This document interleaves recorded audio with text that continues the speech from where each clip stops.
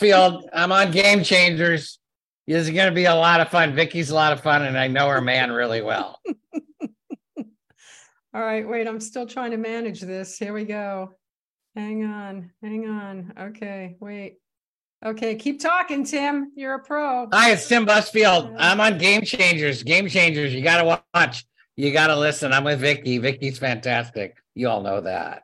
Okay, I'm back now. You know, what happens is Facebook does this weird thing. So we're not even going to talk about it because it didn't happen because you saved me, Tim. Did I? And you are live from a hotel in Newark, New Jersey. Is that so? Yeah, if anybody wants to roll on by, I'm here. I'm with my Hall of Fame wife over there, Melissa Gilbert, who's writing. She's performing the wedding ceremony for two of our friends in Florida tomorrow. So we stopped at a hotel since we're on a 7:00 flight. We are New York based. We have a house in the Catskills and we have an apartment on the Upper West Side. And that's where we live. We have to talk about both of these things before we go further. The Catskills, I think I mentioned to you, I spent every summer of my life in the Catskills, in Loch Sheldrake and South Fallsburg. Where are you guys in the Catskills? Oh, the light. So close. Okay, where? Yeah, we are. You don't tell me this light's really hot. I'm not sure what I can do about that. That light is okay. The one behind you was not good. So that's good that you killed that one. This one, no, that's too dark. We are not far from South Fallsburg. You go up that same route, you would go towards Binghamton, right? You would get up 17 towards Binghamton. But I love 17. You can get off in Monticello or Fallsburg. Oh, that's great, honey. Thank you. Look at my wife gaffing the shot. I'm trying she is putting stuff on there. That's gonna have that light's on fire. Wow, can you come do mine, Melissa? Jesus, she's a pro. That's excellent.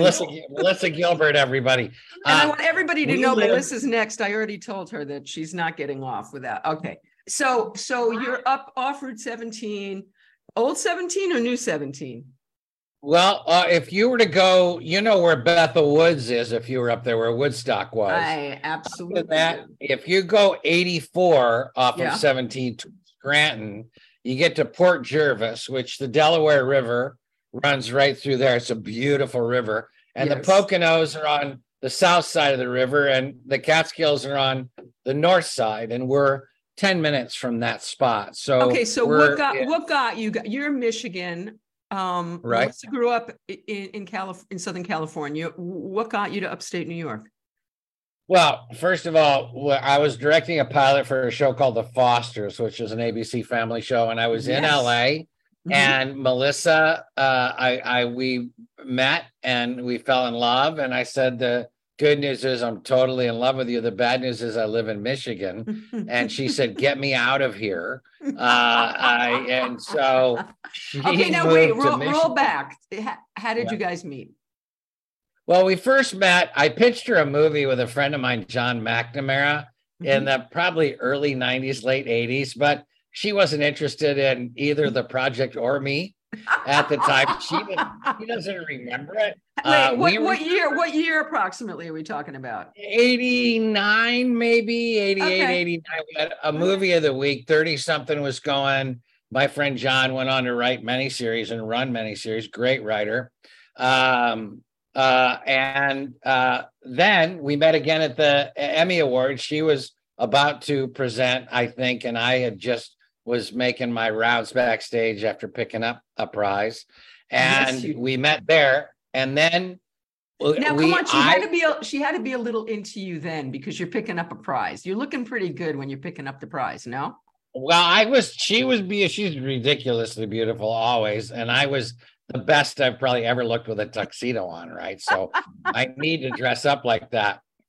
So then we didn't run into each other. And on the Fosters, I had rented a little house over by Universal across in the hills across in the valley there, Hollywood Hills-ish area. And there was a little bar that opened at 8, but nobody came into until about 10. And then it turned into one of those kind of places. And I never, if there were people in there, it was crowded, I wouldn't go in. and I would get a slice of pizza or meatball or whatever at the place next door. And they turn on sports for me.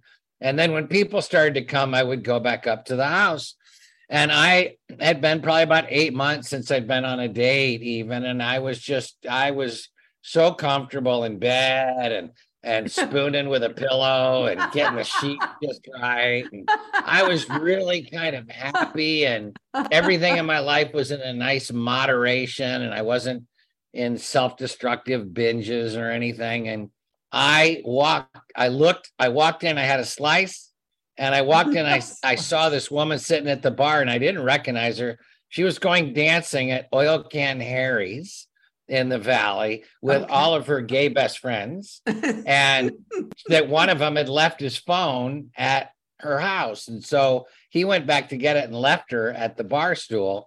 Hello? And I seriously looked, and then I backed out. And it was like that Raiders of the Lost Ark moment where he sees snakes and he's like, snakes, why did it have to be snakes? I was like, I'm not going in.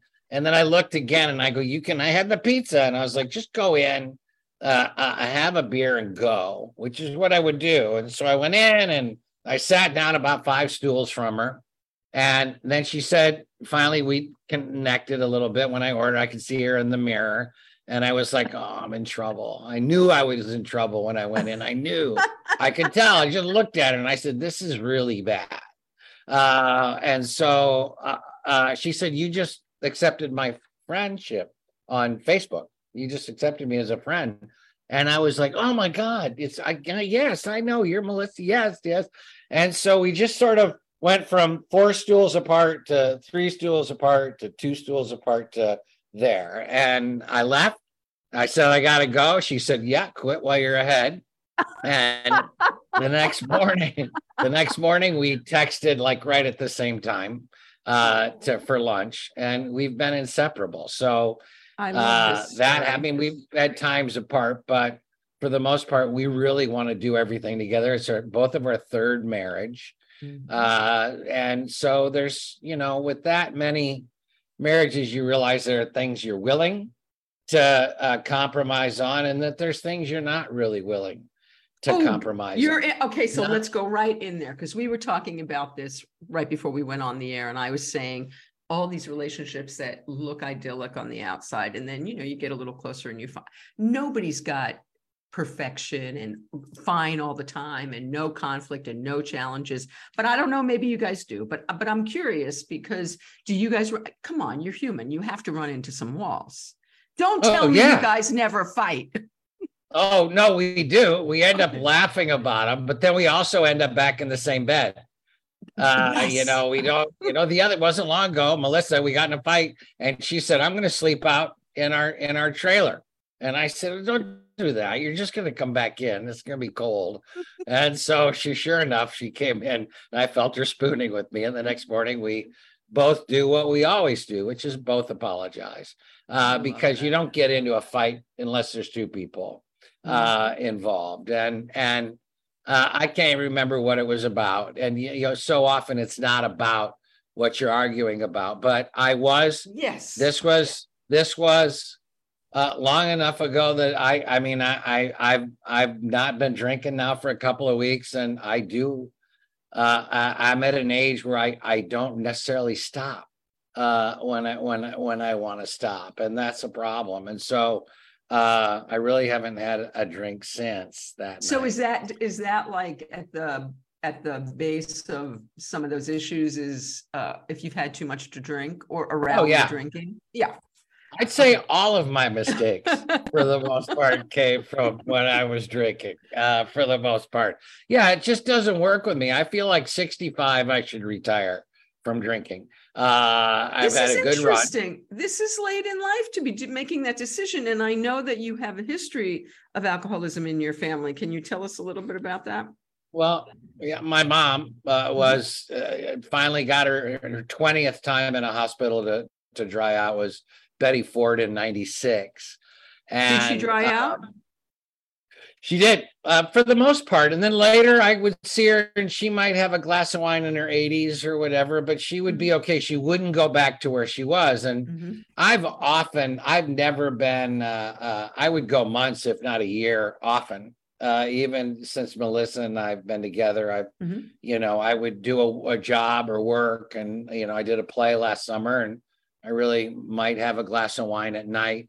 It was just that who I become, alcohol makes me a dick. Well, it makes a lot of people a dick. So tell me what that means for you. So if you're drinking too much, right, because you're a really nice guy and you've got a really good heart and you're evolved and you have conscience. So, but I'm an alcoholic and I'm an addict. So I know. So how does it manifest in you? What does becoming a dick mean? Well, I mean, I probably run out of that patience that I will react in a way that I know would create another reaction. I see. It's, it becomes, instead of something that's copacetic, I'll challenge something or I'll call bullshit on something like any obnoxious drunk would do. Just everybody's had that guy around and then I might say something and then, it's I sort of lose control on some of the things that, I hurt people that I love. And that's usually what's coming out of your mouth. It's not necessarily because I drink and they get mad because I drank. It's because of the things I say. So, and that are not really necessarily characteristic of me when I'm sober. So they land harder. Because you look at somebody you love and they're looking at you like, well, I can't believe you just said that to me. And that I can be all of that. I'm on your show 9 seconds and I'm telling you and revealing horrible things about my personality. This is not horrible things. This is really honest. And if we're boring, if all we are good things, who cares? What makes us interesting and what makes us human is our humanity, right? And this is your humanity. If you were just Tim Busfield, this perfect guy, this perfect husband, this perfect father, this perfect grandfather, this perfect actor, who cares? Who wants to hear your story? You're boring. Nobody cares. Well, you're so right, because I make sure I'm none of those things every day. So out of respect for myself, I'm going to behave like the worst person possible, just so I'm not boring. So you're not boring. So no, seriously. So at this stage of life, to decide to make this decision, like 2 weeks ago. So I have a program of recovery, as does our friend Snuffy. This is something that you can just do on your own. You can just do by sheer will, I assume. Yeah. Well, part of it we were talking about in the car. I want to do it before it can't be, before I, got to go see Bill. Yeah.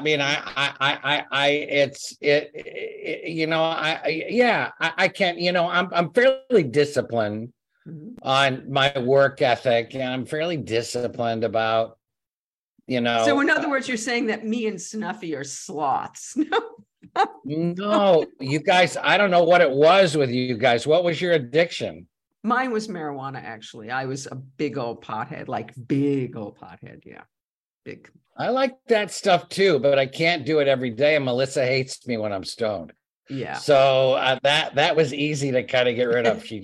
I become not present. I figured out it's possible to take up like zero space in a room when you're stoned. That's the problem. I'm not there I can't hold a conversation. I can't remember. I talk, I get all excited about work. And then that's the thing. See, I'm the biggest thing in the room when I was stoned. I can't stop. Yeah, me too. I can't get like that, but then I can't remember any of the great things I said the night before. And they really weren't great. That's the thing, is that they really weren't great anyway. Yeah, you look at them, you write them down, you think, I can't remember any of this. I also can't read them, but I can't. They make no sense, like taking notes in a play when you're in the theater and you're trying to watch the play. No, I'm everything. as much as I might have done good things in my life been a positive influence, I'm also, I'm as dark as anybody could be. It's all there. The devil's there, the good parts there, all of it's, I'm all of, like everybody. I have everything going on. I haven't escaped certain things. So Tim, is this something you guys work on? Like, do you guys sit down and talk things through and do you work on the relationship, or do you not have to do that? We have such a great relationship because of our ability, not necessarily to talk serious, but we'll pick up a line from a movie and then pick up the very next line, that is said after that line, or we'll recall or use quotes. And we know the same lines from the same movies, and we share constantly with each other. We're partners. We have 8 grandchildren. We have children. We love our children, but our children may not always love us. And so, it's tough as a parent, you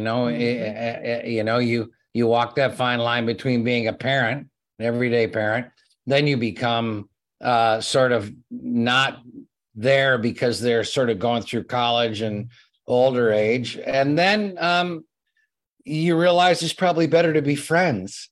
They're 30, they're 40. Don't say anything you wouldn't say to somebody you wanted to be your friend. Stop saying, it'd be really smart if you did this, or it'd be really good if you did that, or those pants are too high, or any of that. It's best to leave that stuff out when they get older. And because I remember with my mom in my 30s, my mom would talk to me just like she did when I was 14.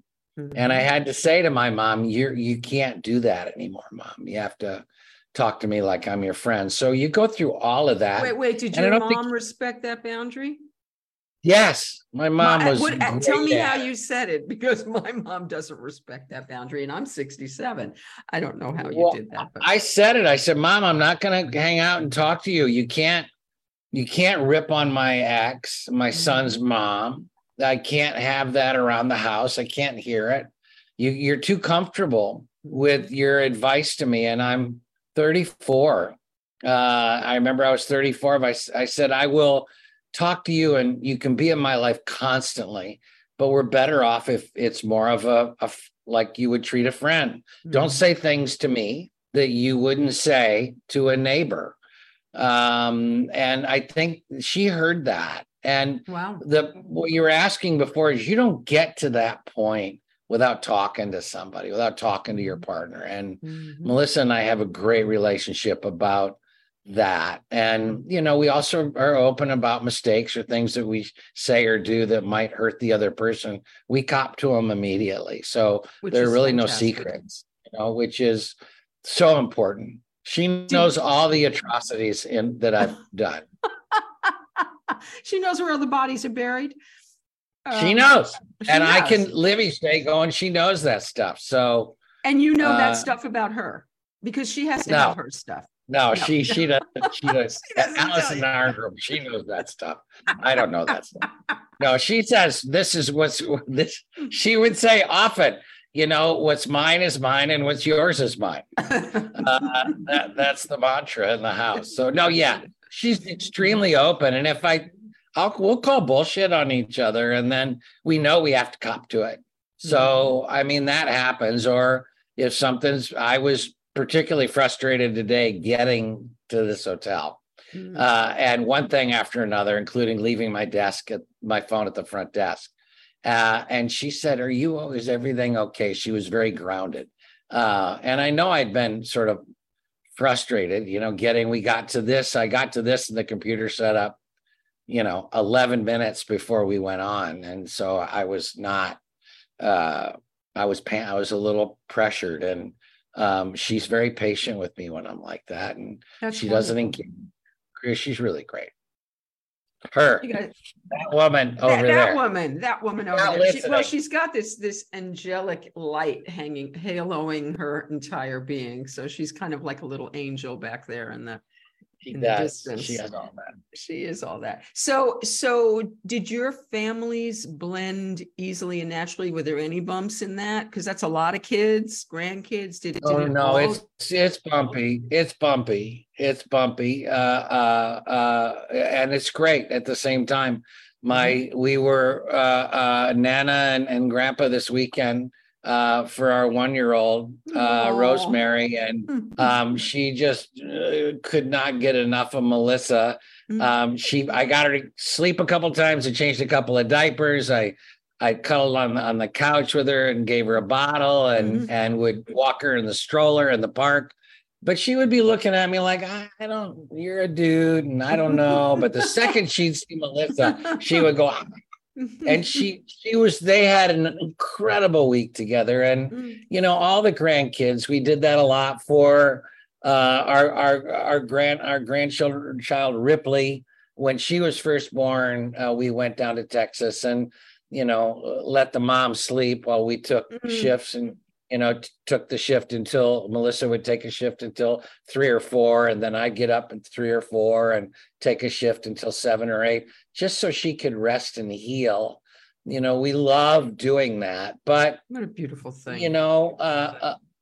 Kids are, anybody that has that ideal perfect thing, it's really not, it's not as easy. We all love each other, but I have no advice to anybody on an ideal way to raise a child. I have no advice really. I could, on a lot of things. I could help somebody bunt a baseball. I can know that. We're going to talk about the baseball. I know about the baseball. That's pretty cool too. Before we get to the baseball though, while we're talking family. So because it's a blended family now, because the kids were so much older, was there more acceptance of, okay, this is now my stepmother, this is now my stepfather, this is my parents' person? Did you walk into any walls with that stuff? Not as much because my dad chose his wife over the kids. And he was so many men. So we just we felt that I'm not in your life anymore. You don't love me as much, or why can't I come over? But my dad was also blocked up for a number of reasons. He was a college cheerleader and a Marine, and he was raised in Texas. And he just really struggled with, and he has a PhD in theater. So my dad had all the makings of what you would want from an artist. Everything was all over the place, but he ended up working for Oldsmobile. Wait a minute, I thought he was a drama teacher in Michigan. He was at Michigan State, and then he went to work for, the divorce happened when I was 2, and he went to work in Michigan State, and then he went to work for the Michigan Hospital Association as a lobbyist, and then he went to work in Arkansas. So he was an artist, not performing art. He was a playwright, not writing plays. He was an actor, not acting. And when you don't do really what you love and what you've always wanted, and you put that on the back burner for a desk job, I think it can become difficult sometimes for people. And my dad was alive when he would see a play or come see me in a play, and I knew he was always very proud of me. But I was just going to ask for that. I always felt that he was very he was a bit sad. There was a sadness about my dad because he wasn't doing what he loved. And I feel as though he sort of, my stepmom, I think, had some issues with depression or polar issues, and he was trying so hard to manage that that it was easier for us not to be around. So with me, really Michael is the only stepchild that I had when he was young enough. Melissa's boy was still in high school. I took him on with however much he would want. That's a bit old. 16, you can't walk into a 16-year-old say, I'm your dad now, or I'm your stepdad now. But we are extremely close. And I sort of made up my mind I wasn't going to be that dad that wasn't there as a stepdad. And so I've enjoyed that. All the rest of them are too old for me. I think if they're under 8 or 9 or 10, maybe once they start getting into the teen years, I think you're better off not pretending to be their dad. But if they're 8 or 9 and their consciousness is just now discovering school and the pressures of school, then I think you can really say you won't remember, at 7 or 5, they won't remember their life without you as a dad. So you can be dad. You can really weigh in there. And I think it's important because they're always going to want your approval. Even Michael wants to hear if I approve of what he's doing. And I've only known him since he was 16.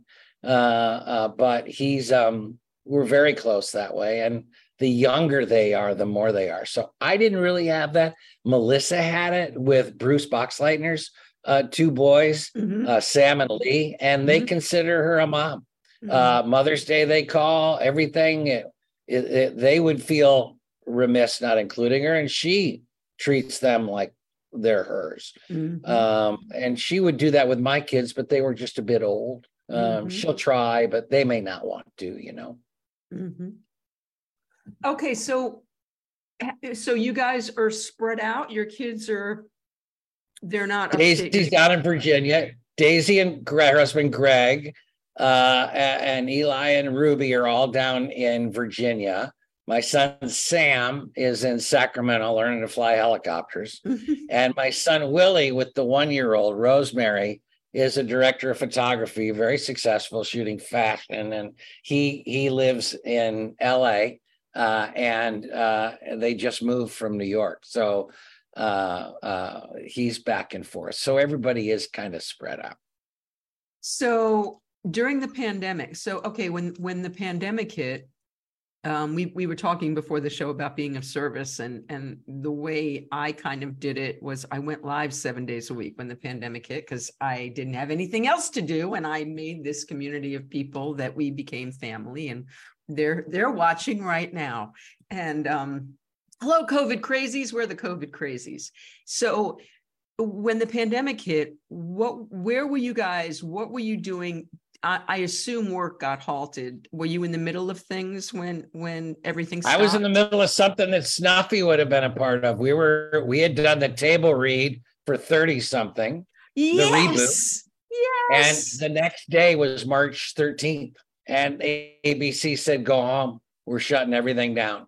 And so we had moved from Michigan and to New York City. Melissa had auditioned for a play and got it. And she got another play. So, and we were subletting and living around, and she had, she works. And I taught for a year at Michigan State, and it was a great experience. Snuffy was a part of that as well. And I said, let's just make the move. So we sold everything in Michigan and just left it there. It's a bunch of leftover stuff from both of our pasts. And we sort of just said, take it all, and gave up sort of any attachment. And we really cleaned house. And then we were in the city a little bit. And I said, I gotta, I want to own something. I'm too old not to own something. I don't have enough money to go buy a big, huge house or a big apartment in New York. So we bought a hunting cabin in the Catskills. Okay, what does a hunting cabin mean? Well, it's seasonal. There's no heat. The fireplace was the heat. There, you have to shut off the water when you leave, and then you got to drain it so it won't freeze. You've got to. It's a rougher existence. There was a bathroom that was only about 15, 20 years old, and there was an outhouse there. And so I said, this is great. And she was like, what are you, mental? This is a nightmare.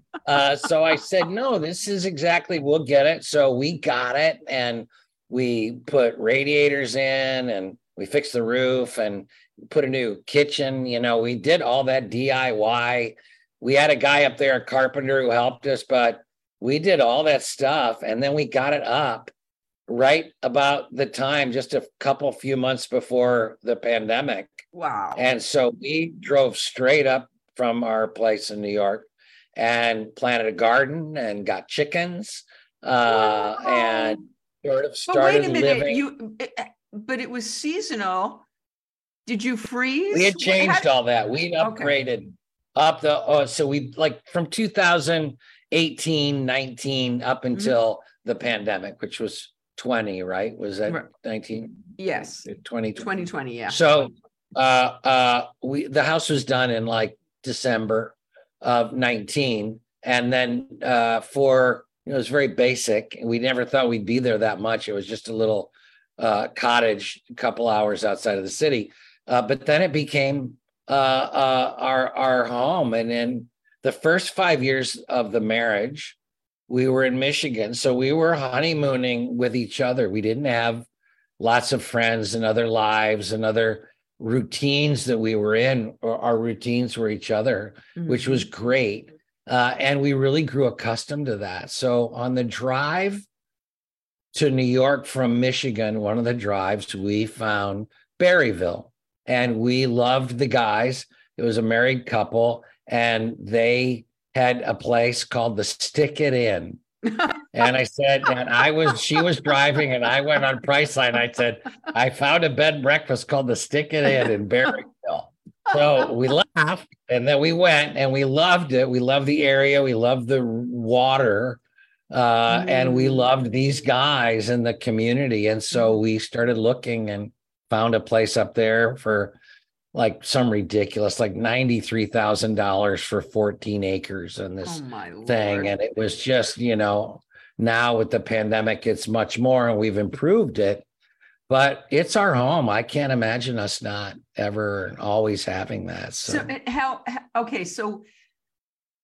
how long did you guys stay kind of pandemic-y, and how long has it been since you've been back out in the world, would you say?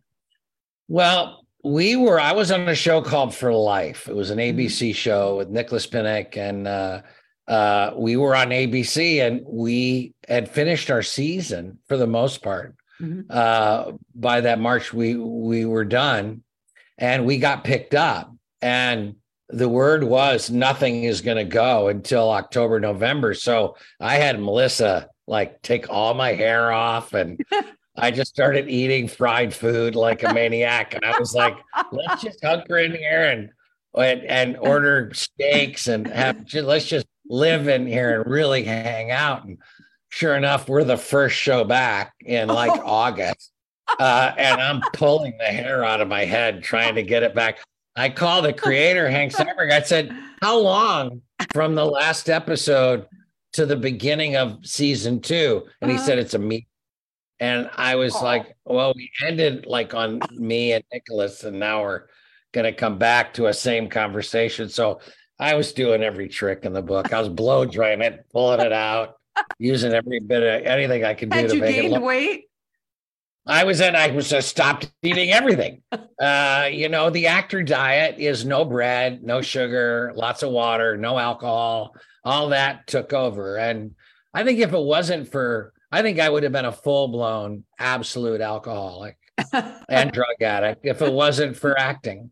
And there's just certain parts where that's not in that being. That being doesn't have that issue. And I'm just screwed up enough as an actor that I'm methody enough that I will stay away from what they stay away from for the most part. And so it's easier if you have a role, but I need a role. If I don't have a part, then there's really no reason for me to discipline what I eat or what I drink. I'm not worried about my health that much. I'm more there's people that are concerned about their health, and spiritually, I struggle with that being more important than eat ice cream and die. I think both of those have the same spiritual. You can't have one. Doesn't mean you're more spiritual. You're more enlightened. You accept what you are, or So I'm from that school, and I went back and was in it immediately. We were very cautious, though. We bought a 2-bedroom RV, not a big that you drive or anything, Right. a fifth wheel kind of thing. Mm-hmm. Not really expensive, but we were able to quarantine our kids and friends in that and then we'd be outside and we'd have outdoor drive-ins or barbecue and, people bring their kids and their dogs, but we would just stay out in the air. We Did you were guys get pretty, COVID? Melissa did. I don't know if I ever did. Mm-hmm. I never tested positive. So Melissa got it bad. Oh. It kind of, it benched her for a Oh. little bit, but I still haven't gotten it yet that I know of. So, I might have and just didn't, asymptomatically, it just didn't show. And so are you back to full blood? Are you like, is life completely back to normal for you guys? Has it been for a while? Yeah, but it also felt normal in a way, even with the pandemic. I mean, there was we kept our honeymoon just rolling. We were in Michigan.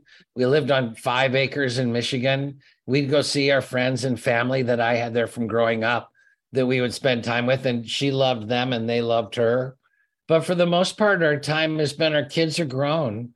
Michael went to college in Michigan, and we got him a place right by where I grew up in East Lansing.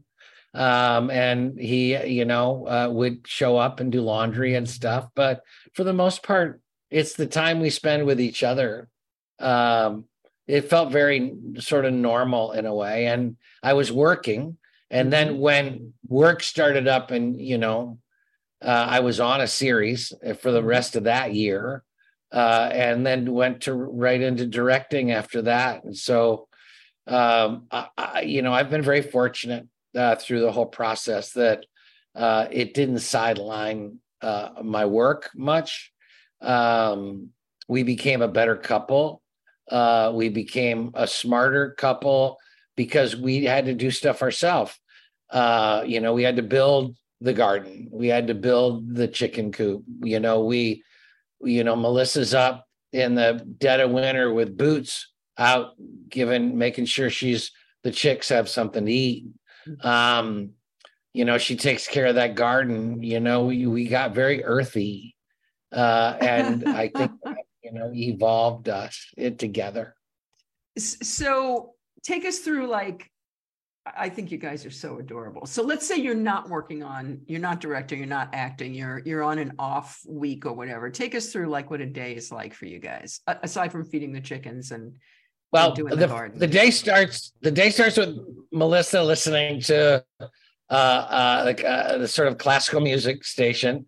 I end up sort of trying to avoid the news, but I get to it too shortly. The dog, we got a dog, Chicago, is a year old, a year and a half now, is so excited, wanting to play right away.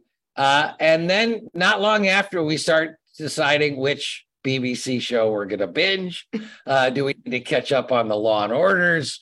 What is this? She's been watching The Great, which I missed the first season of. So I take that chance to play cribbage online. But we aren't chasing life. We aren't chasing external pleasures. We're not saying, okay, we have to get out and go see Nana and Nikki and go have margaritas and have fun. If that happens, great. But we really like our time with each other. And so I have trouble talking her into a binge. We watched Shetland, and then we got to the end and she found out that the lead actor isn't coming back. We were actually making plans to go over there. All of your shots from England only made us want to go to Europe even more, especially the fish and chips that you had. Those look really fantastic. When you're in the country, you don't get the food. No. We go to the city to kind of eat. That's our favorite thing, is to eat in New York Where's City. Your place on the Upper West Side? I'm an Upper West Sider. Where it's up in the 70s, in the low 70s, 74th, 73rd, right in that area. Zabar's country, a little south of Zabar's, but Little south of Little Zabar's, south of but Zabar's. close enough. Close Oh, enough. good. I'll get sent to Zabar's. I hate shopping though. I hate grocery shopping when she makes a list. She's a real cook. And so she's got stuff in there. It's like, avocado paste, something that's like nobody has. And we're up in the Catskills. And I'm like, I don't even know if there is such a thing but that's what I see. And I'm like, what is that again? Now, which one? I don't know. Which is the cilantro? Is that the parsley? This is a cilantro. It's parsley. Every time I come home, I've done something wrong at the store. She's sweet about it, but when you leave ingredients and you're in the country, even though our store is only about 8 minutes away, you don't really want to get back in the car and go back. But I do. I trolley back. I get the cilantro. It took me so long. She the little green onion, that you have. The scallion, yeah. Yeah. But they don't call them scallions in the store. They're called like green, and they call them something else. Green, they probably call them green onions, right? I don't know. Yeah. So why if you're going to send me to the store, don't give me a typo.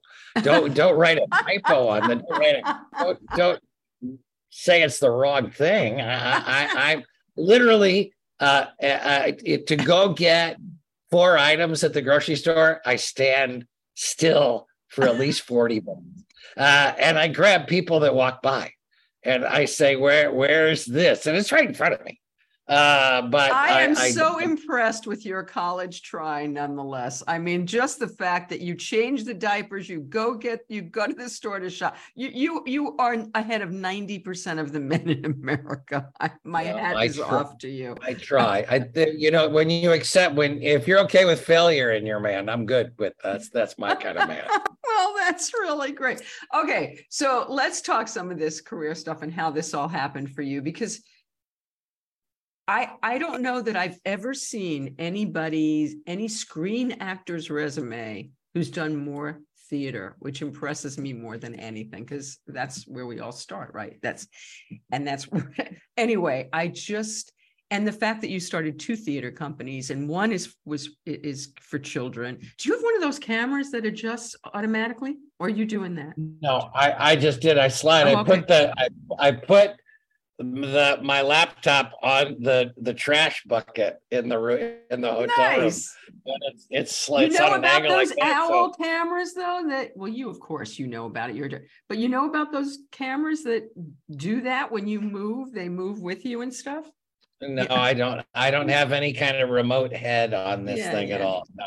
Okay. I was just keeping it from sliding into my lap. Well, good plan. Okay, so you I'm assuming you started in the theater. Your father was a drama teacher. So did he open that door for you? Did you walk through that door? Did you ask to go through that door? When did you know that's what you wanted to do? How did you know that's what you wanted to do? I think I always knew I wanted to be an actor. I went and saw, my dad wasn't around, but his poster of Death of a Salesman that was in the basement was riddled with BB holes. It was a great target. You could really nicely get in on it. And it worked well. But I went and saw Burt Lancaster in a swashbuckler movie at the Lucon Theater by myself in East Lansing, our little East Lansing, where you could walk to the movies at 6 and go to a movie. You're giving me goosebumps because you got to work with him. So this is a whole nother thing. I did. And I came home imitating him. I was like, I'm going to be an actor. I'm going to be a movie star. And my mom and brother and sister were like, okay, will you pass me my mom made cheese toast with bacon. That was her one meal. So it'd be like, hand me the salt or whatever we needed to pound it with. But I went and saw that, and I kind of had one of those moments where I said, that's what I want to do. And then I got to work with Burt and spend a bunch of time with him. And I imitated him all my life after that. And then I got to play with him, and I got to play with Redford, who I was also helped push me along. But I thought, how do you do that from Michigan? How do you become an actor from East Lansing, Michigan? It's really, really going to be hard to do. Had you seen a stage play? Had you gone to like a play at the school where your dad was teaching? Had you seen a play? My sister was was received awards in high school as one of the best high school actors in the country. If you could have All-American for theater in high school, she was that. Wow. And then I saw my brother in a play. And when I was 14, two of my friends in class, Lois Weeks and Sue Hartwig, I hope you guys are watching, and they love when I tell the story, I know, came to me and said, "Hey, Busfield, we're thinking of doing a Charlie Brown Christmas, and we want you to play Charlie Brown. What do you think we should do?"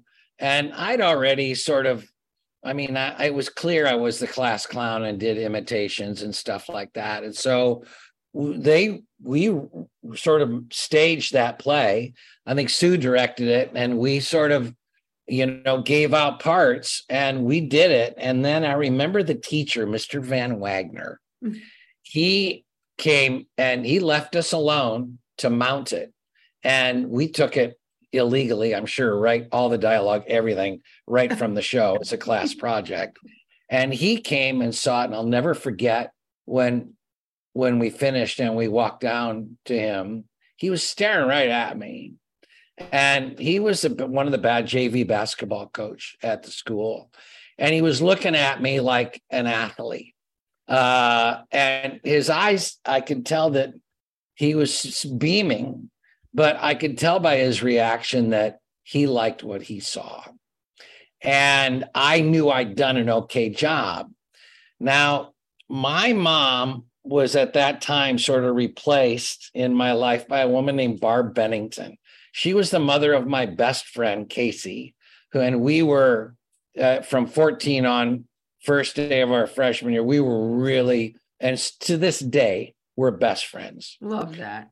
Barb was a college actor in San Francisco, and her dad was a theater guy. Mm-hmm. And I went with them to see Fiddler on the Roof at 14. And I came out of the movie dancing, and I was dancing on the walls of the theater. I was dancing, I was singing, and all the other kids in her family, her husband was the head basketball coach at Michigan State, and all the other kids were athletes. There were no actors in the group, but she warmed to me and eventually sort of became my mom when my mom couldn't do it anymore. Barb said, "You can come live with us." And she was a widow with 9 kids and a widow, and she took me in as her 10th kid. How old were you when you went to live with them? 16. Wow. Right in there, 16. I was at their house constantly from 14, but I think 16, 17 right there. My senior year, she said, "We have an empty bed," because Pete had gone off to school, 1 year older than me. Mm-hmm. And she said, "Take his bed." And she was in my ear constantly about acting, watching TV, watching movies. She was training me to be an actor. And my senior year, I pitched a really good baseball game at our favorite. Okay, I wanted to ask you about this because you were also a baseball player, and well, I could act like a baseball player. I really couldn't play baseball, but that's another reason I knew I could act. I could fake it.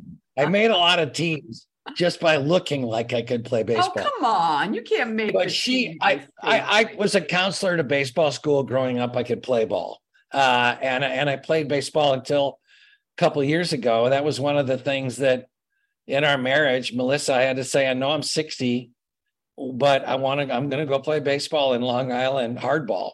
And I made a team and we won a couple championships. Wow. And I went 7-0, and it was a great experience for me. Wait, so how crazy is Field of Dreams for you that you got to do that? You get to make like the definitive baseball movie of all time, and you're working with Burt Lancaster. Come on, that is crazy.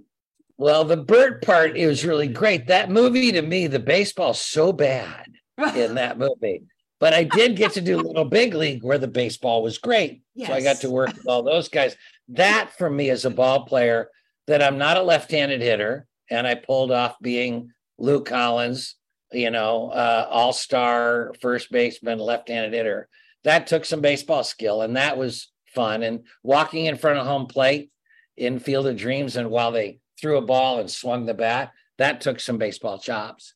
But, most of Field of Dreams was, we had a great coach there, but our actors were cast not because of could pull off major league players, but their personalities, that were right for Phil's script.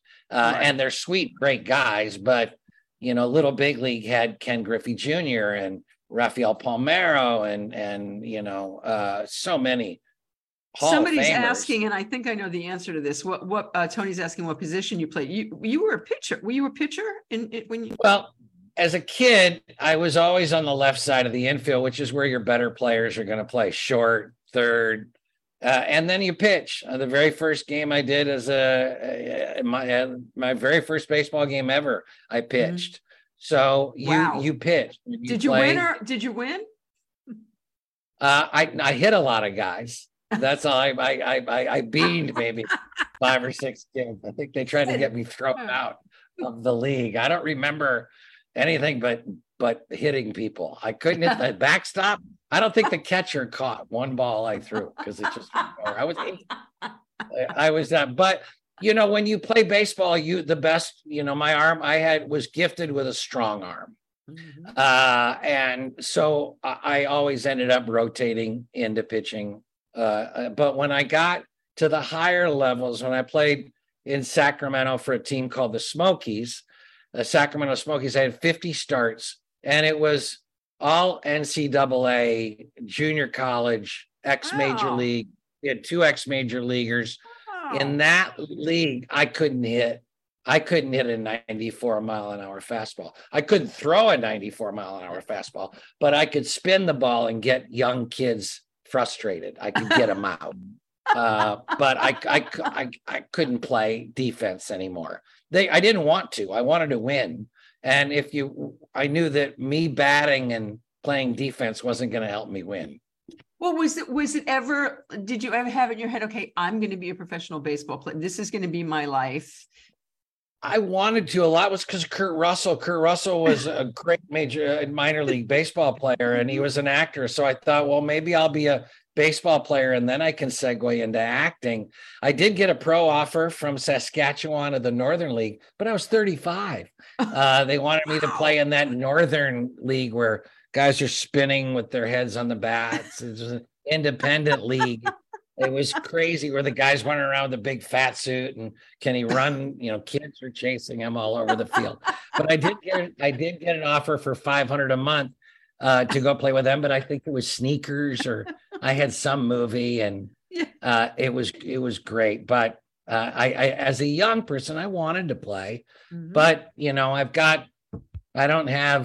I'm not big and strong and fast, and baseball players started to become gazelles in the early 70s. And you had to have a certain speed. And the day of, unless you were Reggie Jackson, athletic, he was my hero. He didn't have speed and he wasn't a gazelle, but he was my hero. But well, Dave Winfield and those guys just really changed the game when you can be 6'6" and fast. That's right. It became more difficult for someone like me to play. And I never wanted to lift. I always wanted to be an actor. So I never wanted to lift weight. So you wanted to be an actor and you did this thing and you had this woman take you under her wing and mentor you. Where did it start to how did it start to happen for you? Well, I did finally, the woman, the theater at the school, Kate Vile, who was our genius high school Hall of Fame. She did a lot of great plays, saw me in that Charlie Brown that we did and bugged me constantly to be in a play. So I did Guys and Dolls my senior year. I would rehearse in my baseball uniform. Were you Nathan Detroit? No, I was the announcer. And now the Hot Box presents our star. I was a drunk. There's a nice scene with a drunk and the audience gave me applause. And then I went to East Tennessee State to play baseball and hurt my shoulder taking batting practice and said, "Where's the theater department?" And went, and they had auditions 15 minutes later there was a leprechaun and I could do the Lucky Charms. Ooh, magically delicious. I could do that Irish. That's not really an Irish accent. It's terrible, but I did it and I got cast. And then I immediately felt at home and knew I was on track, and spent a couple years there studying, and then went to Actors Theater Louisville, and I didn't know where I was going. I apprenticed there and then joined the resident company. It was one of the first ever. And tell everybody who was in the company with well, you. Chris Cooper was in the company, Kathy Bates, Wow. Martian Norman. We had Pulitzer Prize winners. We had Academy Award winners, Tony Award winners. We won the Tony while I was down there for the best regional theater in the country. But I learned, I got a chance to be playing minor league or major league kind of ball in Louisville. And then was discovered in the New Play Festival by a casting director named Ethel Wynant, who ended up being Scott Wynant, who was a producer on 30 something, Emmy award-winning director that Snuffy knows well. His mom flew into New York, and I auditioned for Saturday Night Live and got a movie and got a play. Wait, let's talk about Saturday Night Live. What did you do for your audition for Saturday Night Live? They gave me some sides and they took us to a studio. They didn't tell me we were auditioning for Saturday Night Live. I didn't know till years later when I asked Lorne about it. When I did a Saturday Night Live, I asked him about it, and he said, yeah, that's the talent would come in and we'd give them sides. And I read Weekend Update is where they were, it was that kind of thing, sitting at a desk, and they a chance to do a couple of, I didn't get it. Clearly I didn't get it, but I made the rounds, and I was off and running from Louisville, Kentucky, and then, Broadway, off-Broadway, Broadway. Okay, TV so wait, movies. let's talk about the Broadway thing, because we talked about this briefly before we went on the air, that your first thing was you understudied Matthew Broderick for Brighton Beach Memoirs. So there's a story here, I know, because so did you get to go on stage, Tim? I got to rehearse it. Maddie wasn't there in the beginning. Maddie was so great. I understudied, was the backup for both the boys, Željko Ivanek and Matthew Broderick, both of them nominated for Tonys, both of them great. But during the run, and I'd already had I was working off Broadway, but I had a baby, and $235 a week wasn't going to do it. So $1,000 a week on the road with a Broadway contract was great. And I got to learn it from the back of the house. I never went on in a performance. I never got to go on once. And I was with it about a year. I went away and did a series. I went and did other stuff. I did a movie with Željko. And then I kept coming back because, with a baby in New York, $1,000 a week and was a lot of money. And so I did the final dress rehearsal at the Amundsen. And it was the first time the play really gelled. Matthew was, of course, won the Tony and was perfect in the part. But he maybe didn't quite know all of his lines so perfectly well up until the opening. And so the show was at speed, and it was great. And they came out, Joyce Van Patten, all the actors came off, Timmy, and then Neil comes through, Timmy, and hugs me, and Gene Sachs comes through, and Timmy, and gives me a hug, and Manny Eisenberg comes through, goes, unbelievable, you crushed it. Come here. And he pulls me into the dressing room, and I go, yeah. He says, you're fired. What? I said, what? What are you talking about? I just killed it. He said, you're too old. You're 25 and you got a kid. And this is a 15-year-old Jew from Brighton Beach. You're great. We love you in the part, but we're going to have to get somebody who's more right for the role. And I said, well, do I still get to cover Stanley? And he said, oh, yeah. I said, do I make the same money? And he said, yeah. And I said, oh, that's okay. I'm completely fine.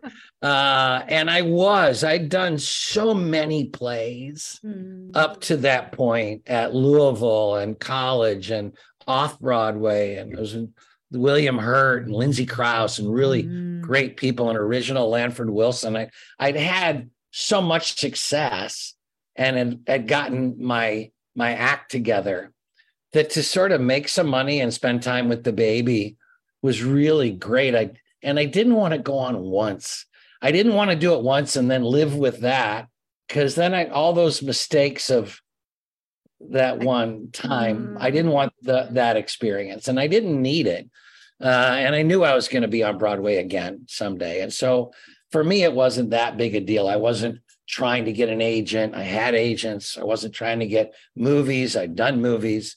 I'd already been on 2 series by Okay, that so point. how did the screen acting stuff happen? How did Stripes and how did the screen acting stuff happen? Well, I went to the audition for Stripes in Louisville, and I said, I see you're looking for, I won't do extra work, but I'm at Actors Theater. And the casting director said, oh, read. So I read, and I got a part, and I got to work a day on that.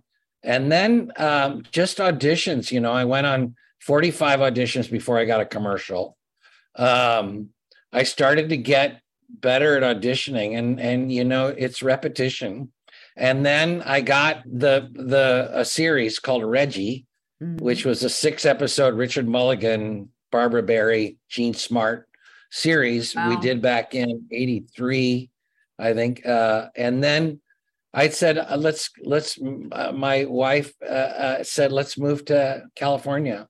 It's better for the baby, and lugging a stroller around New York City and up and down subway stairs.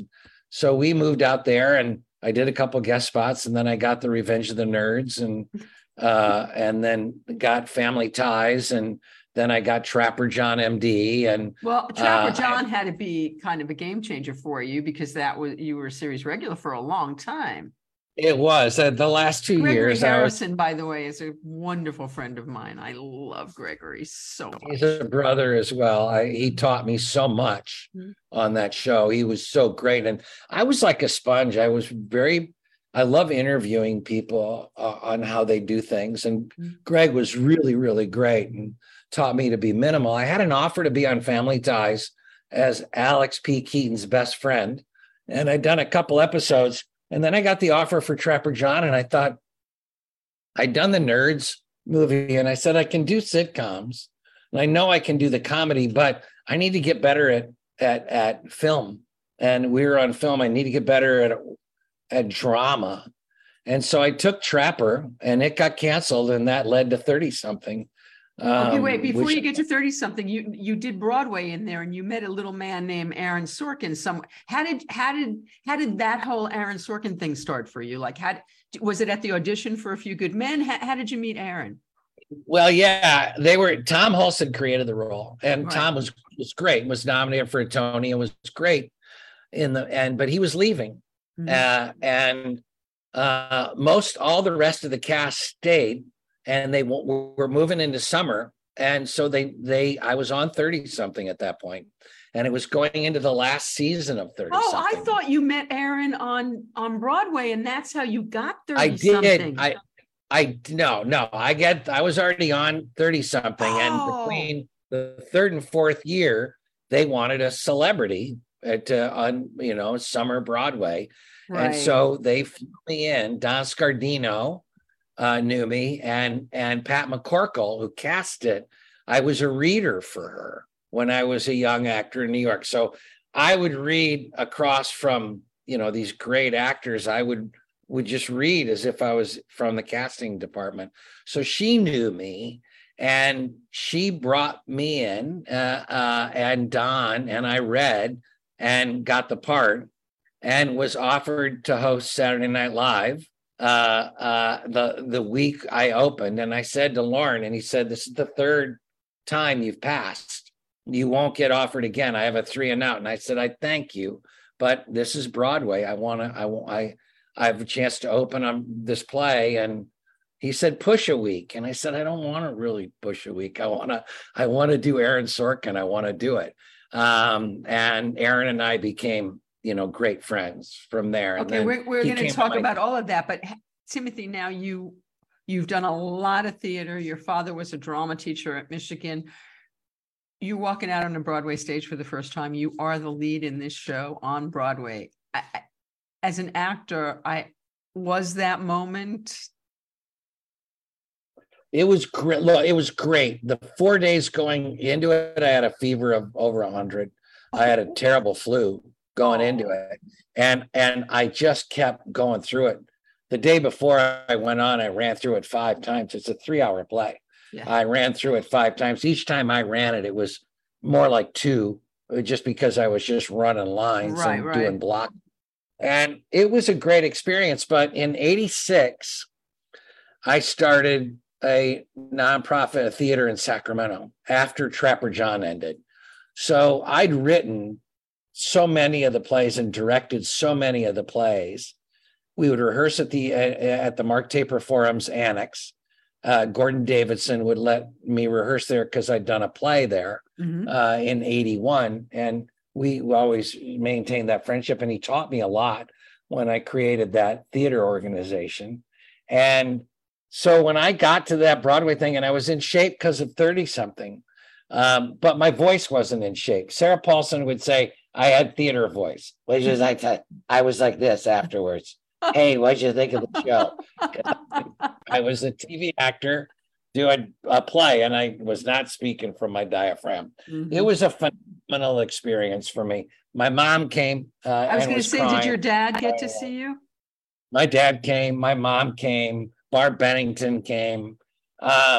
Those people to see, for them, Broadway's the most romantic of all of them. You look at, by the time a movie comes out, it's usually a year after you've shot it. Right. And the romance isn't necessarily tied to it. There'll be openings and premieres, but you're usually on to something else. Yet the audiences perceive that as an extremely romantic time. Sure. You're in a movie as if we just made it, but there's a detachment in that. And on Broadway, when you're making your way to a Broadway theater and you can smell the peanuts and it's the crowd and the people are so excited and you got a ball cap on and you're weaving your way through Times Square to get to a theater, and then they applaud when you walk out on stage, and then they leap to their feet at the end of the play.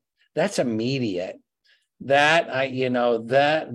96 performances, of which I think 95 had standing O's.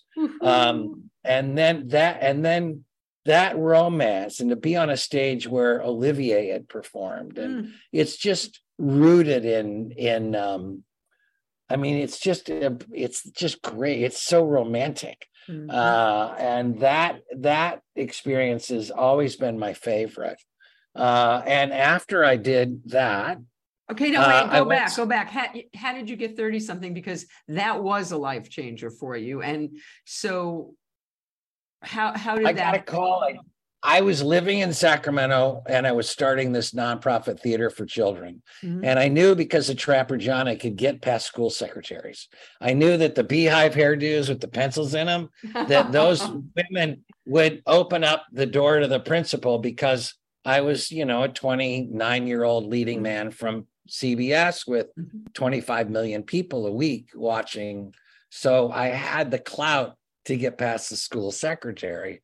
So I went there and I was focused only on that. And I'd said no TV to my agent. And I knew that the Revenge of the Nerds sequel was coming up. But I'd just done the lead on Trapper John the last 2 years of the show, and was just sort of throttled back. I'd been through a divorce, and the 30-something script came, and I read it, and I knew it was like when I read A Few Good Men, and like when I read Field of Dreams, it was just magic. Every page was magic. And I'm sure Snuffy would tell you the writing on the show was like nothing I'd read. It was so real. And I'd spent 2 years trying to be so real on Trapper John. That really helped me. Where did you get that from, Timothy? I heard you say that you were teaching young actors how not to act, which I love more than anything. How did that become ingrained in? Because that's the gift of acting, is not to act. Where did you get that? That's really, a lot of it was John Jory out of Louisville, and a lot of it was just Pernell Roberts and Greg Harrison on TV, and I would pick their brains, and they would say, let the audience come to you. And I was so young, I could try anything. I had no bashfulness, but I really learned, and was studying on how to let the audience, how to perform in a way that the audience, they're looking at you, the lights are off, usually they're focused on you, you're the only lit thing in the room. You don't need to perform at them. The writer didn't write it so you can give a good performance. They did it so you could tell a story. And and being a part of a dramatic format, when I was going to dailies every day, they don't do this anymore. But at Fox, at lunch, I would go sit in the old little, theaters where the projection booth and the guy's name, Tommy, roll dailies. And you'd have the pops that were those things that when it goes 8, 7, 6, 5, Right. and it's going doot, doot, doot, doot. And then you'd watch your coverage, your close-up, you'd watch the master, then I'd watch myself in a scene. And I was able to say, it was the next day, I was able to say, oh, here comes take 3. This is when I did this, or this is when I chose to do this. And then I'd see it and I'd hate it because it wasn't spontaneous. It was pre-planned, very much like you would do if you were doing a play. And I really learned from dailies. And then 30-something, they had dailies every day. Marshall and Ed, we'd have dailies. We'd have pasta, and we'd go up and we'd watch what we shot the day before. Wow. All the cast would go up there and we'd watch, and you'd remember what you were doing. And we really got better at film acting. So is that how you started to learn how to figure out how to be a director, from watching those dailies? Yeah, now I'd been directing well, you at must this have been directing theater forever. And produced at an Equity Theater. I had an Equity Theater. By the time 30-something come around, I started directing professionally in 1980. Okay, but that's different. But stage directing is different than film directing, no? Yeah, well, it's it is absolutely, and I would not go on the record of saying it's different. However, scene interpretation, blocking, and performance are exactly the same. Right. The difference is that the audience is inside these plastic and glass contraptions that record the element, and the sound can allow them to speak at a normal tone, which allows the audience to believe them even more. You're not doing that projecting Broadway. You can stop and do it again, which is all of that. Yeah. You can do it. But as far as the ability to say to an actor, to say to an actor, cut or stop, great, love it. Is there value in trying it this way versus, no, that's terrible. I knew how to talk to actors by that point. And then being one yourself, actually, is a huge. It taught me a lot. And I know that, the biggest mistake most directors make with actors is they want to treat us with kid gloves because they're afraid of us, because they don't know how to do what we do, and they don't want to mess us up. But they don't realize they can fuck with us and that they can play with us, that we are carnies. And I'd learned that. I'm doing Broadway voice. I'm screaming into a microphone right here. It's so stupid. Peter Horton came into 30-something as a director. Oh. Then he directed, and then Ken said, well, I'm directing now. And then Ken directed, and I said, I'm directing now. And then I directed. Why did they open the door for all of you guys to be able to do this? I think they with that show particularly, at that time, TV was so, the formula was so pat. It was a master, over, close up. Every show. Murder, She Wrote, every single show, with the exception of the Bochco shows, which had come along, and maybe some of the Paltrow shows, St. Elsewhere. Those shows started to sort of cinematically stretch television. Then Ed Marshall came in and shot them like movies, like old-time directors would shoot movies. They let the actors move the camera. They used real blocking. There wasn't camera tricks and devices. We weren't wanting to draw attention to it. So we'd go to dailies every day, and we'd hear them, Marshall and Ed, two geniuses in my book with a director in between them. And we hear them teaching that director how to do the show. Wow. So we would be eating our lunch, watching ourselves, but listening to Ed Marshall give an education to the directors. And once that became a possibility, I directed one, they gave me one, and then they came back and then the studio said, give them two more. And so we started to go ahead. I'm sorry. Yeah. Ed Marshall, I think, really wanted no bad habits, which is where I was going, which is TV at the time was predictable what directors were doing. And because film was expensive, they would edit in the camera and they would say, we're here in this shot and then we'll be in this shot. And everything was very sort of formulaic. And Ed Marshall wanted the rawness of none of those habits.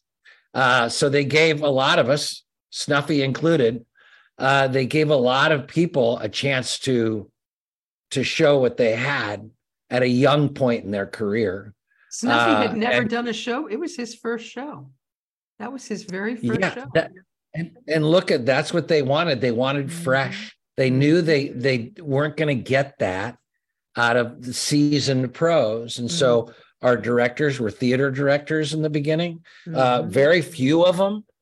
John Pasquin directed, and he'd done a lot of TV, but for the most part, the cinematographers, actors, costume designer, Patrick Norris, we were all, I had done a series. I'd probably had the most work.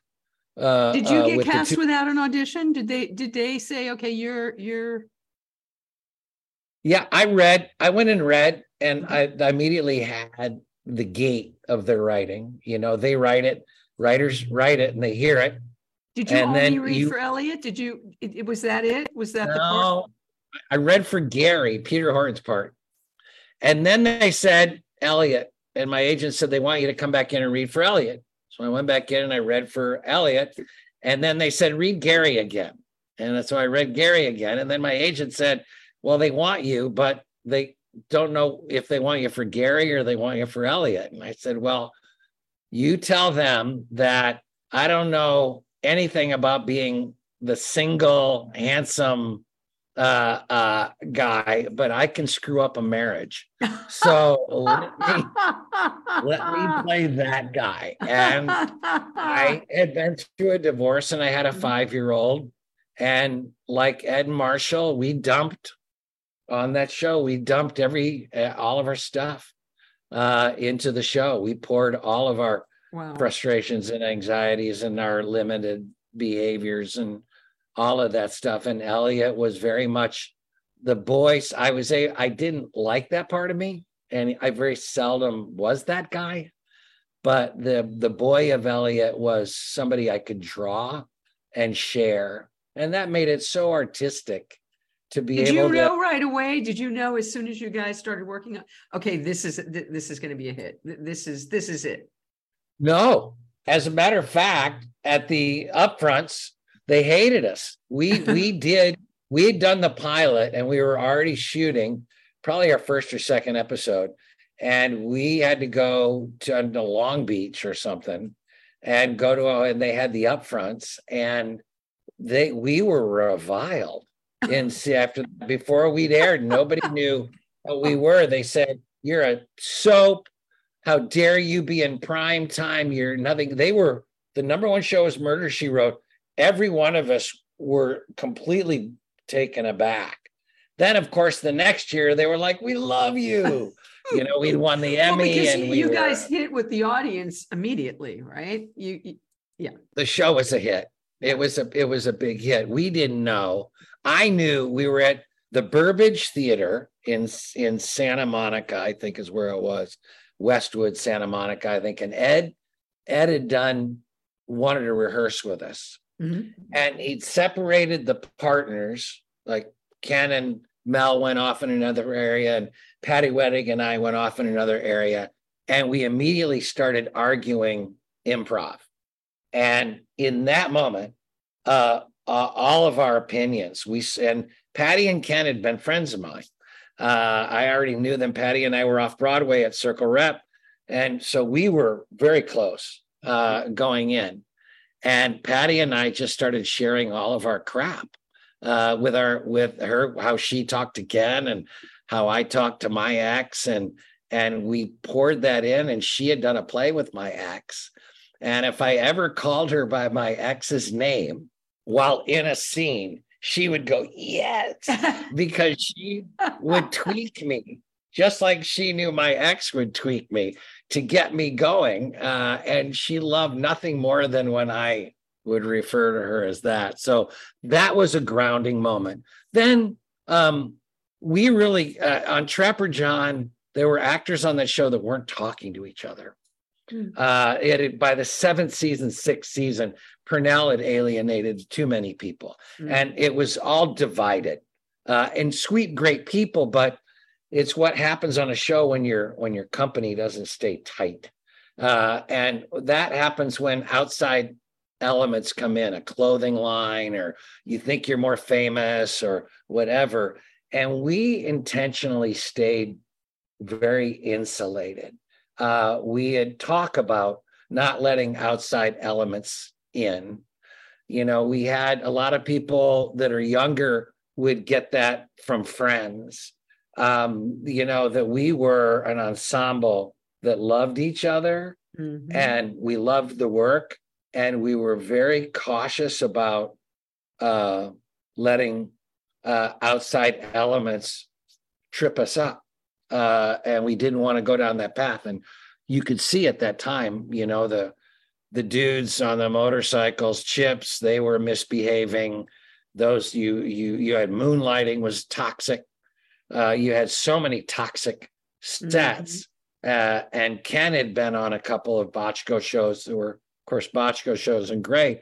And we'd all worked around, but we all were very in agreement on that as an ensemble, that we weren't going to let the environment be toxic. And it really helped us a lot. And so this is one of, you corrected me before we went live that I thought you and Snuffy had done 4 shows together. It turns out you said more like 10. 10. Oh my God. And Melissa also worked with. So now I know about Sports Night. So tell us a little bit about Sports Night. Well, I mean, Sports Night was just Aaron Sorkin, and the beginning of Sports Night led to West Wing, right?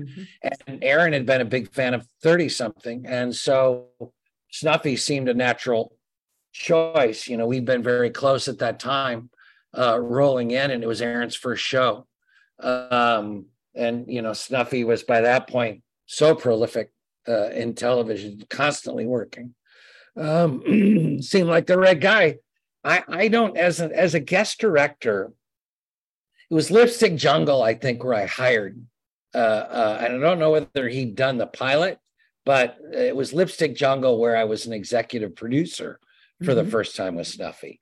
Other times, and there was another show called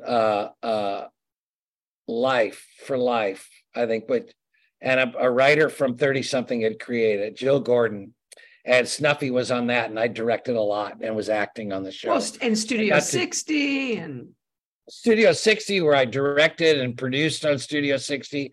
I got the chance to talk to Snuffy a lot. As a guest director, we don't really have conversations with the composer. Right. And then Snuffy, I taught at Michigan State for a year, and I wanted to show the kids how things move up. So I had professional actors and Snuffy and editors, all to help the kids understand how the game's played at a higher level. And Snuffy did that. And, the great thing about Snuffy is that it's not his ear, which is great, second to none. It's that music in film is your last chance to rewrite. It's your last chance. The film is locked. They don't come in with music until you're down to that time code, which is in thousands of seconds. So he knows that the music cue is going to start at 29 minutes, 30 seconds, and 4/1000th of a second. That's the first note of whatever he's going to bring. And being in a room with Snuffy when you're music spotting, which is when you look at it and you discuss with the composer, in my version, there was music here. In my version, there's music there. Snuffy's always coming from the story side. He watches the story and he falls in love with the story and the performance. And then he brings what he can do to help, much like John Williams, much like the Hall of Famers. And Snuffy's a Hall of Famer. Those guys, they rewrite the end of your movie. Jaws is done. It's locked. It's done. And John Williams says 2 notes. Bum, bum, bum, bum. Spielberg says, you're out of your mind. That's no way. There's no way. And Williams says, trust me. Now, Spielberg gives his movie to John Williams and says, do whatever you want. Because John Williams does the last rewrite so well. You can't add any color. You can add color. You can do that and do that, but you can't add costume color necessarily. You can't change the rhythm of scenes. You're locked. Your television, you're 42 minutes and 30 seconds. You're not going to open it up to add another minute to then lose 2 more minutes when shows are coming out every week. You have to be locked. And that's when the composer really does their work. And nobody's better that I've experienced in television, maybe anywhere than I haven't worked with John Williams, but I have worked with James Horner a couple times as an actor and seen the movie before him and after him. And he was a master. He was, I can't get over what he can do. In Field of Dreams, he hits a musical note about the time that Kevin says to Dwyer Brown, playing his dad, hey, Dad, you want to have a catch? All that time he's climbing. And then he says that, and he hits a note, and it's like a dog whistle for men's emotions. They just can't help themselves. And I never thought anybody would see that movie but women. I thought women will like it because of Kevin, but the baseball's so bad. Men aren't going to watch it. And it makes men, it opens them up. Yes. Weep. And it's from the opening bell, it's James Horner's music. So tell us about that. How did you get Field of Dreams? How did that happen for you? Well, Margie Simpkin, the casting director, I was a reader for Margie Simpkin when she was doing Broadway and movies and TV. I was the reader for Brazil. I was in the Chateau Marmont for several days with Terry Gilliam, auditioning movie star after movie star coming in. And I would read the Jonathan Pryce part or read whatever parts were there. And Margie Simpkin, 30-something, it was at the end of our first season, and Margie Simpkin brought me in, and I read. I had an offer for a Mark Harmon movie, baseball movie, to play a role, or I could wait and see if I got cast in Field of Dreams. And I said, it's just really no. There's no choice here. I'm going to wait. If I can be a part of Field of Dreams. You could tell, again, script. You knew as soon as you read the script that page after page, perfect. A Few Good Men, perfect. 30-something, perfect. When you read one of those projects that lives on like that, it's the on West Wing. Right. Okay, I got the West Wing. I got to say, Tim, every scene you did with Abelson, like. I would get melancholy when you weren't on screen. I mean it. I would long for you to come into the scene. You were so spectacular in that. You really were. It was a really subtle, beautiful. Yeah, I really longed for you when you weren't on the screen. It was Aaron's writing. Aaron got mad at me. I would live down there. I would stay at his house when I would do the West Wing and Sports Night. I directed Sports Night, acting on the West Wing, going back and forth between the stages. And he gave me Sports Night and West Wing to read them both. And I said, Sports Night is great. West Wing is The West Wing is the best thing I've ever read. Huh. And he got mad at me because I didn't say the same thing about Sports Night. His wife had to call me. Julia had to call me, and we were like besties. I was in their wedding, and she's like, "Aaron's upset because you didn't." I said it was great. It was great. I just said the West Wing was better. That's all. And it turns out I was right. Yes. But Sports Night was great. There was no doubt about it. But the West Wing, from page one, it was that fairy dust thing. You read it like you would read any great play or great book or classic book where you're just going, boom, you just can't put it down. And then it wasn't just my opinion. People have supported that. And he called me and said, I need your heart. I want you to be on the West Wing. And I was like, you got plenty of heart. You got Marty but he had written this part and named the character after my character in A Few Good Men, who was Daniel Caffey, named him Danny. And he said, a possible love interest. So I that's all he had to tell me was possible love interest. And Allison Janney, on the very first day, my character was flirting with her, and she was like, this is great. Great. Thank you. Someone's treating me like a woman, which is great. I'm not just another dude in the show. And she really liked it. Aaron liked it. And it was a great experience. It was the writing. It's the writing, Vicki.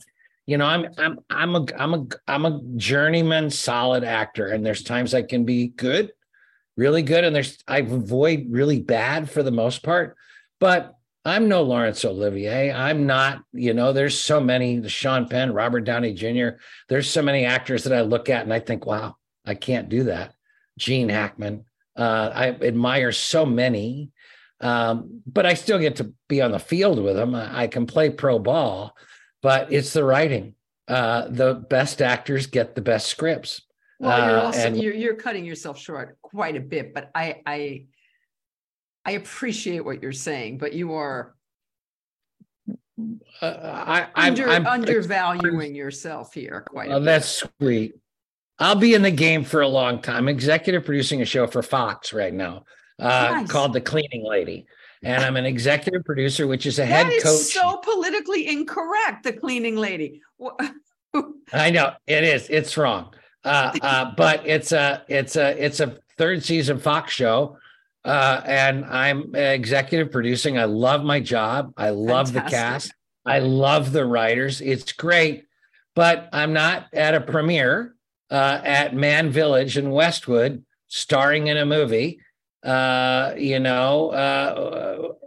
Ryan Reynolds. I'm not. I'm directing. I'm coaching. I'm keeping my career afloat. I have been in some good stuff and recently been in some good stuff, but it's a 50-year career. And for me to stay going in with a face like this, I better direct. I got a face for directing. Hey, that's just not fair. That's just so it helps. You never know what's going to happen. It helps. But the writing, I can honestly point at the shows that you mentioned and that everybody knows.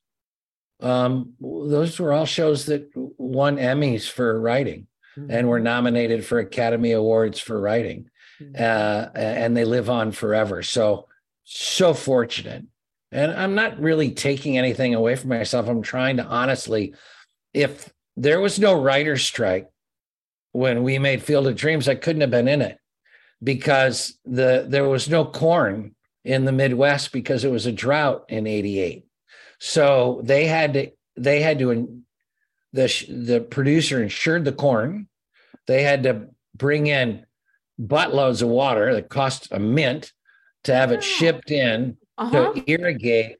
And then, so we couldn't shoot anything towards the corn until August.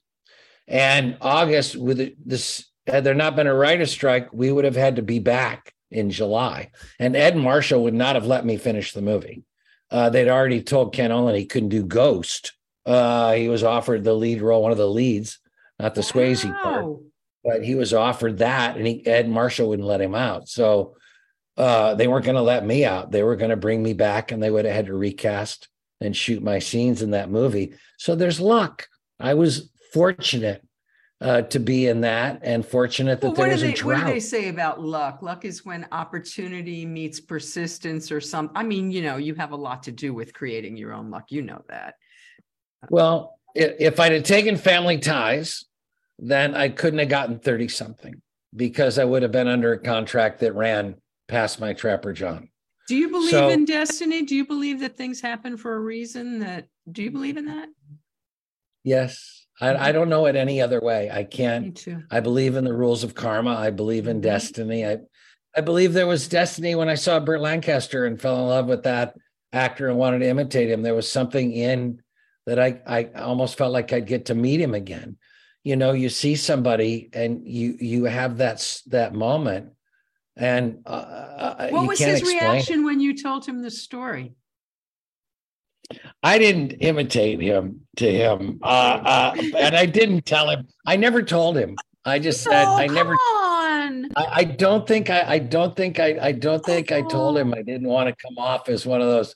I might have told him, but mostly we spent a lot. He really took a shining to me, and Oh. he would come on set when I was in the bleachers, and that big ending, and he'd watch us do scenes, and then he would mess with me like we so? do as actors. Well, he said we were about to shoot our first scene, and I'm like, that's Burt Lancaster, and I'd already worked with Jack Lemmon, and I'd worked with some of my heroes before, but I'm like, that's Burt. And he turns to me and he says, "Here, son, take my coat." And I was like, okay. And he hands me his coat, and wardrobe, Mary, can you? And I hand her the coat, and we're about to do the scene. He says, "Yeah, son, you're in my eye line." And I said, "No, Mr. Lancaster, I am your eye line. I play Mark in the movie." And he was just that's what those old timers did. They just mess with people. When Jeff Daniels did Purple Rose, he sits at a table with all these great old time movie stars. And Jeff tells the story. He takes a napkin and he snaps the napkin and he lays it in his lap. And one of the old timers turns to him and says, "Are you going to do that with the napkin?" And Jeff says, "Shouldn't I do it? Should I do it?" And he was like, "Oh, I wouldn't." So they light it and they come back, and Woody Allen calls action, and Jeff takes the napkin and puts it in his lap. And all the other actors in the scene snap their napkin and lay it in their lap. And Jeff goes, they totally messed with me. And that's so much of what actors are like. And Burt did that. And he told me stories about, I asked him, "You ever get nervous?" I never got nervous. I'm going to make this picture, and I'm going to make that picture. I said, "Elmer Gantry." And he goes, "I got excited with Elmer Gantry." I was asking if he got excited. He said, and then he tells me the story, and he got excited with Atlantic City. Mhm. And he would tell me stories about that. We spent a lot of time sitting, waiting for corn to grow, and it Waiting was for corn to grow.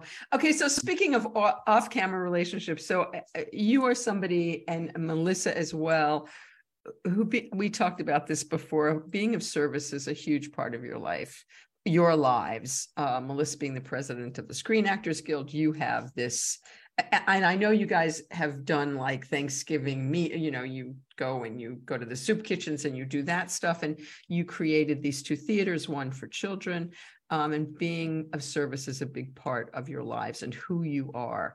And I know, and this is like a shout out from my beau, but I know that Snuffy was of service to you once. I've heard the story. I've heard tell of the story, but I'd love to hear it from you. Well, we were doing Lipstick Jungle, which Snuffy was on, and the fires. I lived not far from Snuffy when he was living in the Topanga Canyon, the Calabasas area, and that Malibu Canyon, that run in there. I can't remember which canyon it was. I don't think it was Malibu Canyon. I think that was up one, but it was a fire would start and they would burn through that, the ocean air and everything. And it would everything would light up. And I was at the top of a mountain up there, and I was on Lipstick and I couldn't go home. We were about to open and I couldn't go home. I had said to my wife, "Go, go to a hotel, get out. But I asked Snuffy if he would go up and take a peek at the house, and he said, sure. And he went up and took a peek and came back down to see if my family was okay. And that's Snuffy. I couldn't get to him. I couldn't find out what was going on. And it was still safe enough. And Snuffy went up and got back to me, called me back and told me that the house was still there and everybody was okay and looked like they were packing to go, I think, and get out. And just to have that kind of friend, know people that would do that.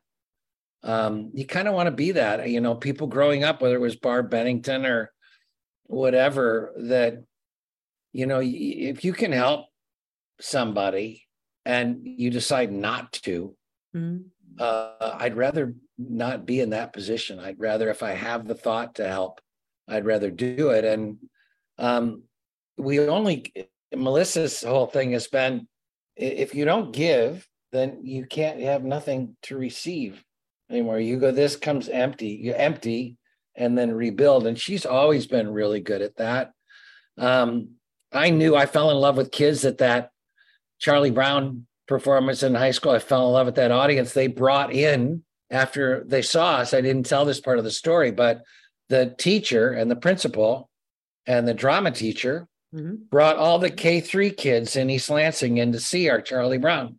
And we did another performance of it, a couple of them for school kids. And I saw their wide eyes and I knew I had an ability. And then I ran a children's theater in Vermont and did some children's theater in Louisville and started a company out of East Tennessee State when I was there. So that audience, to me, I've always felt it was the key to the American theater, that we weren't feeding guppies anymore, that I love theater and I was young. So you think, how can I make sure theater lasts forever? Well, there's only one way in my mind, and that's that kids grow up with theater as part of their curriculum. And if we ignore that, which we are, equity is terrible about it. They won't, there's no equity children's theaters. They don't allow for it. They don't allow for the budgets of what you can get from a school. The Broadway will do a smattering of performance, but I said it needs to be 360 performances a year, 130,000 kids a year in the schools. I was going to say it needs to be in the schools. My kids went to school in New York, and I fought like hell, raised a lot of money to get them into a public school called Manhattan School for Children, which had drama, art, dance as part of the day. And when we came out to LA, that didn't exist. But I sat in on classes, and in La Crescenta, they put on play. My kids were always in plays, but it's hard to find in LA. It is hard to find. It's really hard to find like professional actors like you'd see on Broadway. They don't get them. They can get older brothers and siblings, and they can get their friends. Yeah. But a 4-hour Annie that you see in high school, you go see a 4-hour Annie, you may never go back. But if you were to see a young Jane Kaczmarek, a young Bradley Whitford at 22 or 23, or Sam Rockwell, if you were able to see those guys in your elementary schools, if we were funneling our young professionals, and I did it, and I saw the reaction of me, and they thought we were real. They didn't know, but you could see that they trusted theater now because we were performed by professionals. You don't have that anywhere. In LA, it's too hard. I couldn't do LA because I couldn't afford understudies. And I would lose actors to day work because it's LA. Right. Sacramento, I chose. There was no other professional children's theater. There was no other full-time equity theater. So I chose Sacramento. Now, how many years is it? It's 30. It's a lot. That was 86. So it's still running. 200,000 people a year, adults, kids. I started the B Street Theater 5 years after the Fantasy Theater. That's an adult theater, yeah. That was the adult theater, and Sorkin was in the original company, was the second play, was a Sorkin play. Wow. Edie McClurg was up there, Jim McClure, the writer. Sorkin, we did some new plays, but we really I'd won the Emmy that year, and I knew that we went in the round, so we didn't have to pay for sets. And I was in plays, and we had open-ended runs, and we built an audience, which is now supporting our $33 million building. We have 11 million in the Wow. it worked. Feed the guppies, and then give them a place to come when they're adults. They'll respond, and that's how it's worked in Sacramento. Timothy, where do you think your mother was an alcoholic, your father was kind of absentee. Where do you think you got this ethic of being of service and of creating for others? Where did this come from in you, do you think? I could directly say that, as a kid, I was so curious about religion. I would go to the church. I'd put on I remember my little blue blazer and a fake tie, a clip-on tie, and I'd go, but I wasn't seeing it there. And my grandfather was a preacher, and my other grandfather was a reader at stuff, and my mom was a preacher's daughter, acting like it. And then I was about 15. I walked into a house where my brother was just moved in, and I saw a picture of a guy named Mayor Baba. And Mayor Baba is the "Don't worry, be happy" dude. And I recognized him immediately. I said, "Oh, I know who that guy is." And his moniker, whatever, he was already dead at the time, was Mastery and Servitude. And so I would read his stuff and have been reading his stuff, all my life, and met people that worked for him and did work for him. And so I would think the influence of that at 15, at an impressionable age, and then 20 again in a much more intense way as an adult, when I really started to learn about the life of this guy, this Indian master. And it was all about service, and it was all about service. And that's what he did. He did all that stuff those other guys did, Buddha did, and Jesus did. They bathed lepers, and they would live with the poor, and he did all that. And so before I even became an actor, I was already inclined spiritually to serve. So I knew that my life would not be a full life if a great deal of it, and it's brought me more pleasure than anything, the service, whether it's the theater for kids or whether it's serving homeless or, teaching, those things where your focus is truly on giving. It's amazing how much those experiences can fill you up when you're giving. People are so afraid to give because they want to keep everything. They won't have enough. Yes. They won't have enough, but then you give and you get so and much it comes more. back. There's a great story, and I don't know if it was a Buddhist story. Some of the audience would know it. I'm not a really religious person, but there's a great story about a very rich man who has said, "I'm going to give 10%. I give 10% of everything I make. Look at what I'm doing." And the response from the spiritual master was, "You think that's great, but this person only has a penny, and they gave the penny to somebody who needed it. That's all they had." That's service.